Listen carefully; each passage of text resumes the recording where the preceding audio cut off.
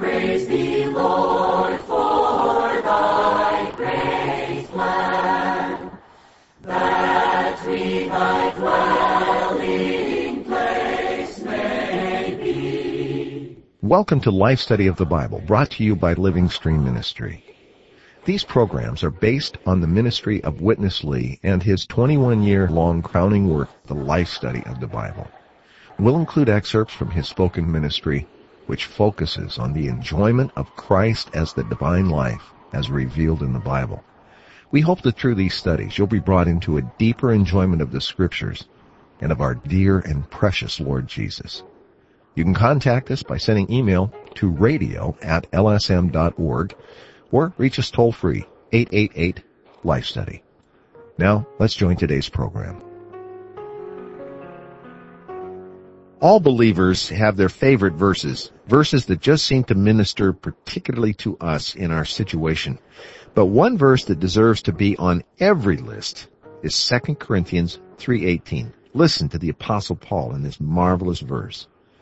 But we all, with unveiled face, beholding and reflecting like a mirror the glory of the Lord, are being transformed into the same image from glory to glory, even as from the Lord Spirit.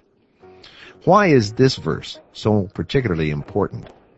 Because it brings us face to face with the Lord Jesus in an intimate and personal way, but also in a way whereby we are infused, transfused, even transformed by Christ himself as the very life-giving Spirit. Bob Danker has joined us for a marvelous fellowship, important fellowship, profound fellowship. I don't mean to overstate, Bob, but is there another verse in the Bible that is of greater, I would say, importance to the believers in the body of Christ? I would say that this is one of the most important verses. It shows us, first of all, how the New Testament ministers are produced. What kind of persons can participate in the ministry of the New Testament? And of course, we all should be such ministers. Every believer should be such a minister. This verse reveals how to produce those ministers through the transforming by the life-giving Spirit. We all need to be transformed by the Lord as the Spirit so that we can be the real ministers of the new covenant. This is the context, as you well pointed out, this portion of the Word, chapters 3, 4, 5, 6, maybe 7, I think, as well, all in this section on the characteristics or the qualities of the New Testament ministers. We just came through a portion whereby we saw the ministry and its victory and its triumph, Christ leading this triumphal procession with all of us as the vanquished foes who have been marvelously defeated and conquered by him and now become his followers in rejoicing to be such defeated ones. But the ministers now and how they're constituted is really the context in which this significant verse falls, isn't it? That's right, Chris. This is a very, very enlightening portion of the Bible because I think many believers, they have a concept concerning, first of all, what is the ministry, and then who's qualified to carry out the ministry in the church, and how you can become a minister. And this verse brings us to the very center and the essence of this matter and enlightens us all and even encourages us all that we all can be such ministers. Well, of course, this verse is found in a particular context. That context begins, or at least we'll pick it up today, in verse 15 of chapter 3. Indeed, unto this day, whenever Moses is read, referring to the Old Testament, a veil lies upon their heart. But whenever their heart turns to the Lord, the veil is taken away. And before we can experience this kind of infusing, transforming, beholding, and reflecting, clearly the veil must be removed. Why don't we join Witness Lee with the first portion? This book covers the ministry first, then the ministers. Paul talks about his journey, and that journey actually was the ministry, was the procession of the victorious ministry. So this book begins with the ministry. From the ministry, it goes on to the ministers. The first point concerning the ministers is that the new covenant ministers are persons constituted, not taught, not trained, but constituted by and with the Lord as the life-giving and transforming Spirit. In the previous section, when Paul gives us the comparison of the two ministries, he calls the old ministry the ministry of death and the ministry of condemnation. Then he calls the new ministry the ministry of the Spirit and the ministry of righteousness. Now it goes on to the ministers. And in this first point of the ministers, the Spirit is described mainly of two aspects: the life-giving aspect and the transforming aspect. The word life-giving is here, and the word transforming is also here. We could see the constitution of the New Testament ministers. These ministers are just persons constituted with such a Spirit that gives life and transforms us.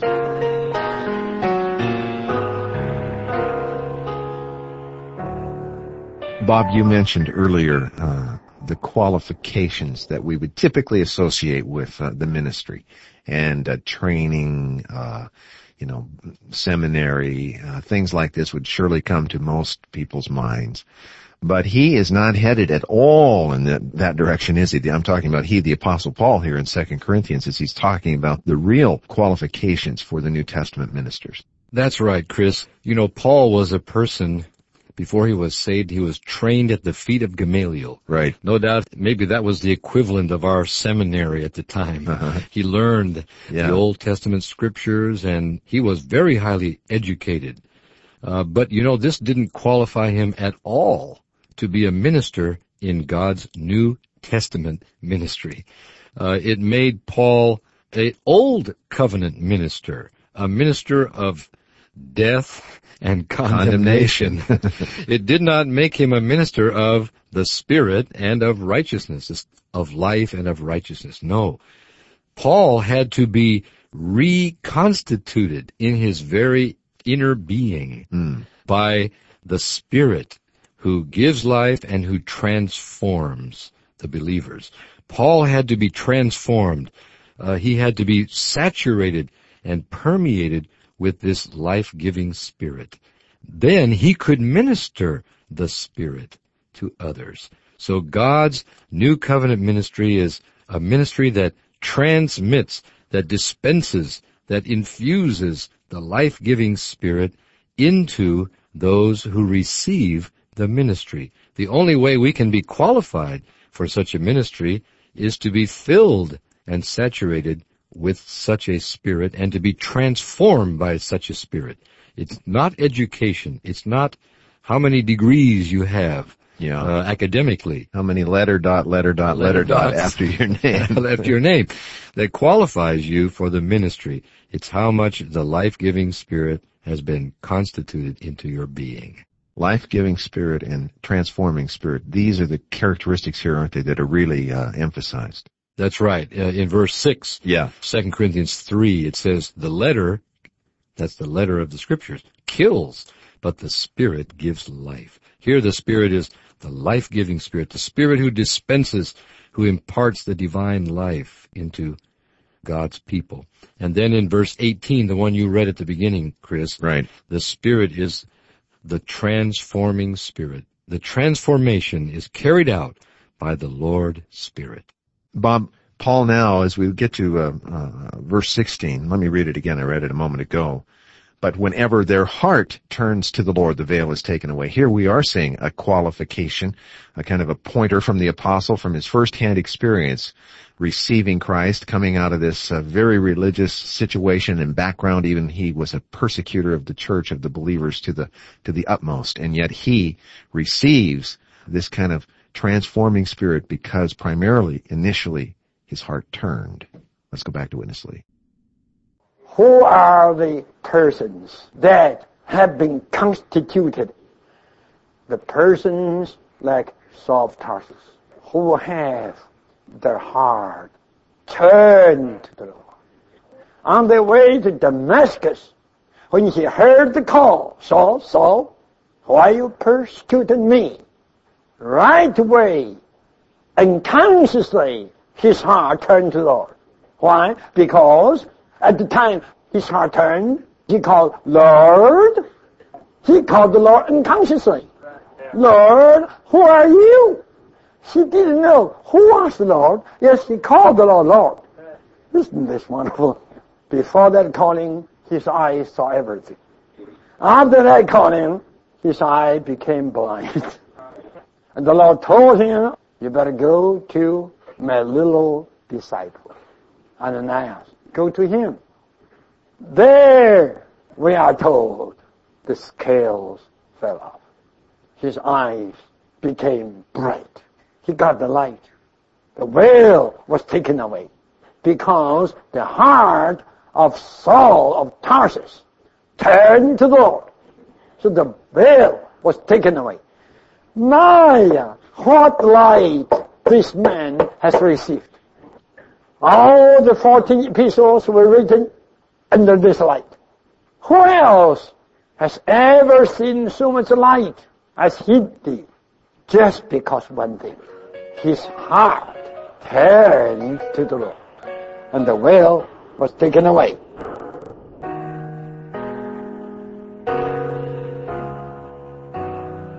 Bob, this passage that he's talking about in Acts chapter 9 and then relating it to 2 Corinthians, this has to be a great encouragement, I would say, to all of us. Here's Saul of Tarsus, who, this religious persecutor, on his way to Damascus to bind up the callers. In other words, the Christians, the believers who were calling on the name of the Lord.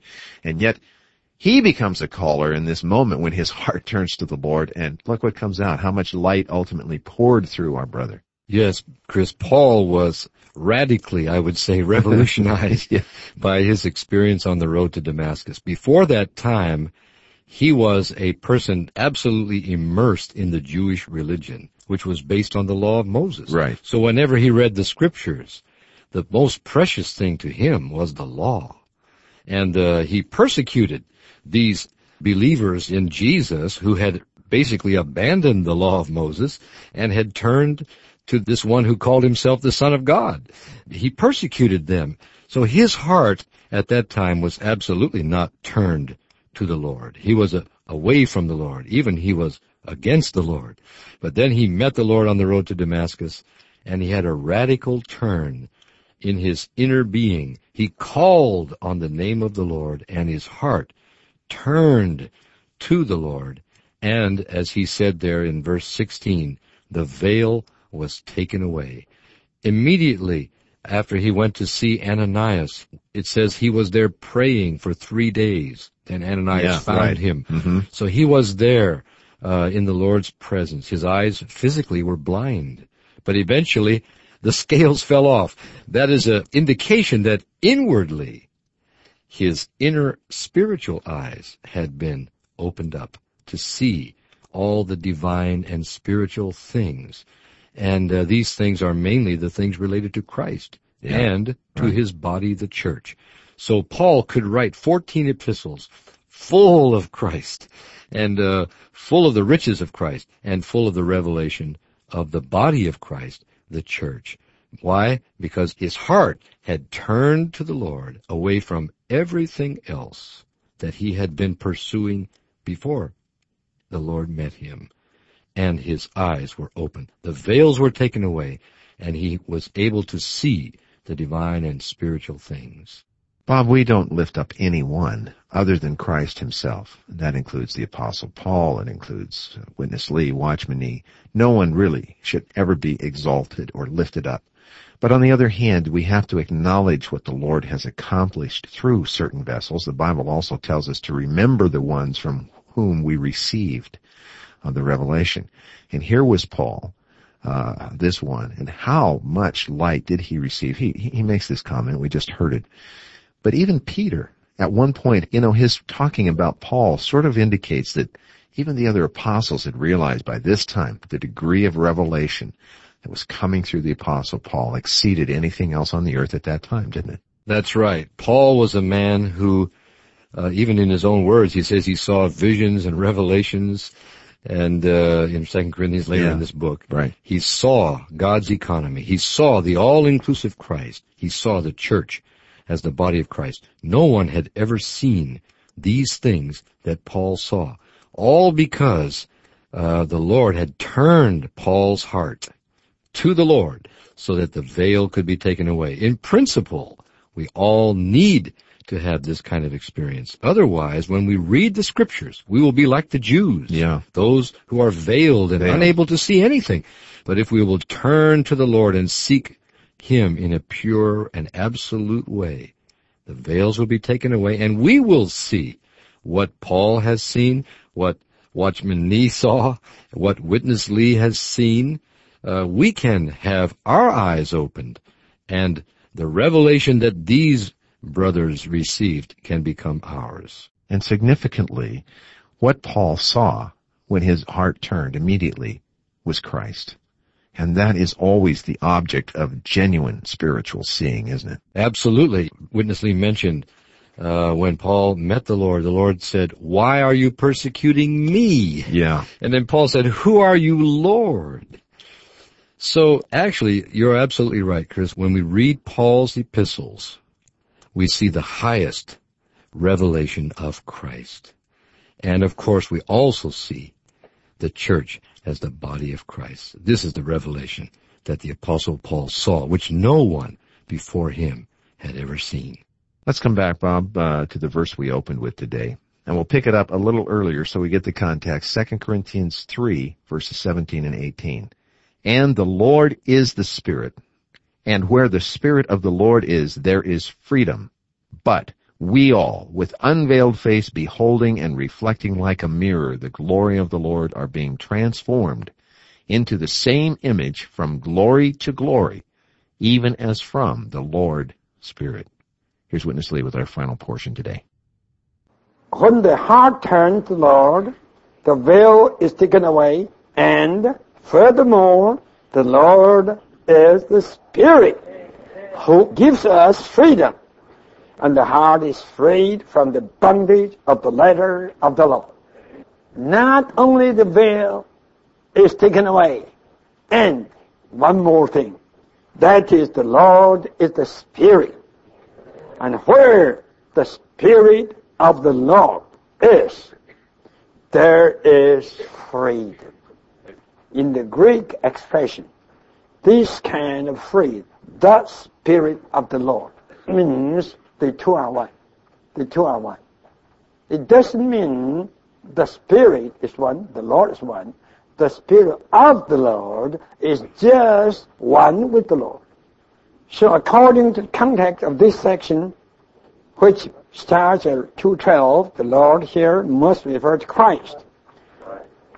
This then is a strong word in the Bible telling us emphatically that Christ is the Spirit. The Lord Christ of verse 16 is the Spirit.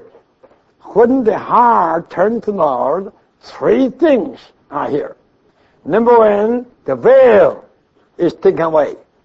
Number two, the Lord is the freeing Spirit, frees us from the bondage of the law. And number three, with the unveiled face, we, as a mirror, behold and reflect the glory of the Lord, thus being transformed into His image from glory to glory. We are now beholding the Lord, then we reflect him. Our face should be fully unveiled that we may see well and reflect properly. Okay, when we with unveiled face are beholding and reflecting the glory of the Lord, he infuses us with the elements of what he is and what he has done.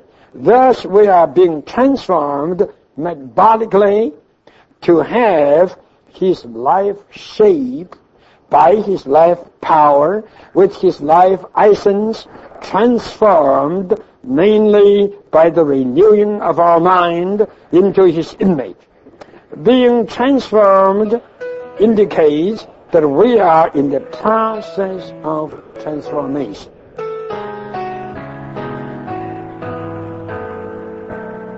So, Bob, when the heart turns to the Lord, two things happen. Number one, this veil that has been on us, veiling us, is taken away. But secondly, the Lord becomes the Lord's Spirit, and where he is, there is a freeing liberation from all of the bondage.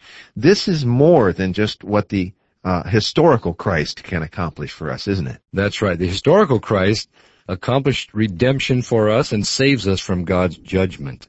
But even after being saved from condemnation through the redemption of Christ, we still may be under the bondage of trying to keep the law or trying to live up to a certain standard.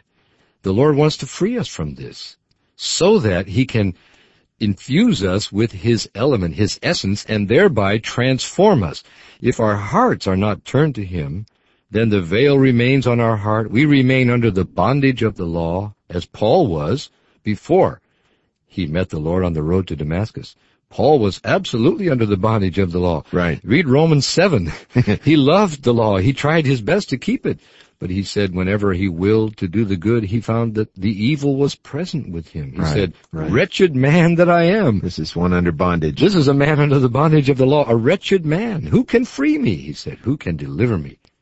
Then, who can deliver us? Only Christ as the life-giving Spirit, the liberating Spirit, the Spirit who frees us from the bondage under the law. This freedom then gives him the opportunity to dispense himself into us and to transform us with his life element, to have his image. Would you make a very brief comment about his this phrase near the end of his speaking, that we're transformed into his life shape by his life power? Quite a statement. Yes, Chris, whenever, of course, if you sow a seed into the ground, there's life in that seed, and that life is released and begins to grow up as a little plant, and the more it grows, the more it takes on a certain shape. And then eventually it becomes to the stage where it actually bears fruit or blossoms or bears beautiful flowers. All the shape of the fruit or the flowers is altogether determined by the life that is in that little plant. So we have the very divine life in us. When this life grows in us, it spontaneously transforms us into the image of Christ as the glorified God-man, to be the same as he is, so that we can express him. This is all accomplished by the divine life with the divine power of that divine life. And this is the transforming work that is ongoing whenever we are beholding and reflecting the glory of the Lord. We really need to be constantly living in his presence, face to face with him, and really having this glory infused into our being. That's right, Chris. Our heart needs to be turned from everything else to this wonderful Christ. Always enjoy our fellowship, Bob. We hope you'll stay with us for the balance of our programs this week and all throughout this life study that we're in currently of 2 Corinthians. For Bob Danker, I'm Chris Wilde. Thank you very much for listening.